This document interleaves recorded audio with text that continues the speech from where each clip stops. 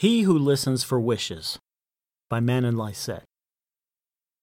She lay on her bed, squinting at the window, trying to find starlight through the thick white blinds. She had but one desire, to get a puppy, and for that she needed a star to wish upon. Unfortunately, the only light that came through was a spot from the nearby streetlight. "I wish I had a puppy," said a man's voice. She found him sitting at the foot of her bed, smiling a kind, disarming smile. He was dressed in a long coat with a preacher's collar.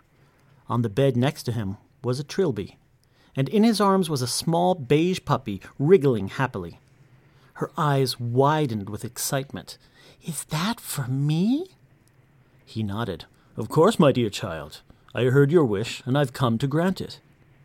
His eyes narrowed as he looked her over carefully. "You can have this puppy if you wish, dear girl, but first I need something in return."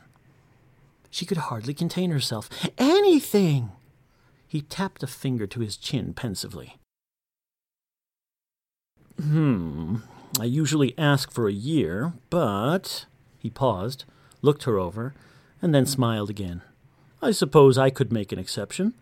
5 months. Give me 5 months, and you can have this puppy." The child looked confused, but she didn't question the request. She chirped, "Okay." The man beamed broadly and released the puppy from his grasp. It ran to her and began licking her face as she squealed with joy. She hadn't felt this happy in a long time. The stranger scooped his hat, placed it on his head, and pushed himself off the bed. After dusting himself off, he approached the girl and gently pet her bald head before leaving her hospital room and disappearing down the hall. By morning, she had passed.